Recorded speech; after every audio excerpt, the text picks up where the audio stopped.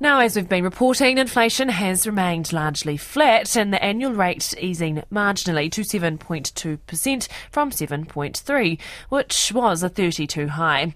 One of the main drivers of inflation is fuel prices, and in an unusual set of circumstances, diesel now costs more than petrol in some regions. AA Principal Policy Advisor Terry Collins joins us now. Kia ora, Terry. Good afternoon. Geez, did you expect to see this ever? I don't know about expect to see it, but it's been coming along. And I look back on some data. A year ago, last week, the landed difference between 91 petrol and diesel, there was only a 2-cent difference, and petrol was more expensive because we put fuel excise duty and some other taxes on it. Today, it's landed, there's a 53-cent difference. That's how much diesel has increased in price. Can you just elaborate there further around what makes the process of making diesel different from other fuels? Is it easy to ramp up supply? The process is the same, but you get less of a return. It's what's known as a middle distillate. And so when they refine a barrel of crude oil, you get about 42 to 44 litres of diesel. For that same barrel of crude, you get about 72 to 74 litres of petrol. So it's always been that middle distillate.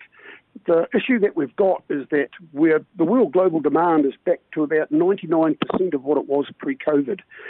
We're coming into the northern winter where they use heating oil, and there's an energy crunch because of the Russian invasion of the Ukraine. And so they can't get the gas. They're going to have to buy the oil to replace it. And combined with that is constrained refining capacity. So all those evils coming together, so to speak, have driven the price of diesel up because of the supply is the demand's outstripping supply. Can the government, though, pull any levers to address diesel prices when, let's be honest, diesel's, no pun intended, a bit of a dirty word? Yeah, there's nothing they can do. It's a globally traded commodity. We compete with the rest of the world trying to buy that product. Everybody else needs it, we need it, and we have to pay the growing price.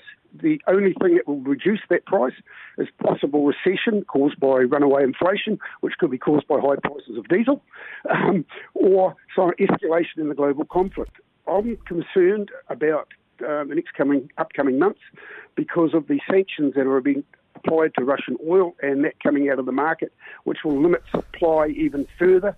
And I still think there are some price increases to come.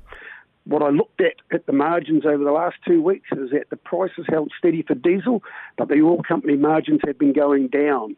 They'll have to put those margins back up again in the next week or so. I expect a little bit of an increase, uplift in diesel prices coming soon. Kia ora for your time today. That is AA Principal Policy Advisor Terry Collins.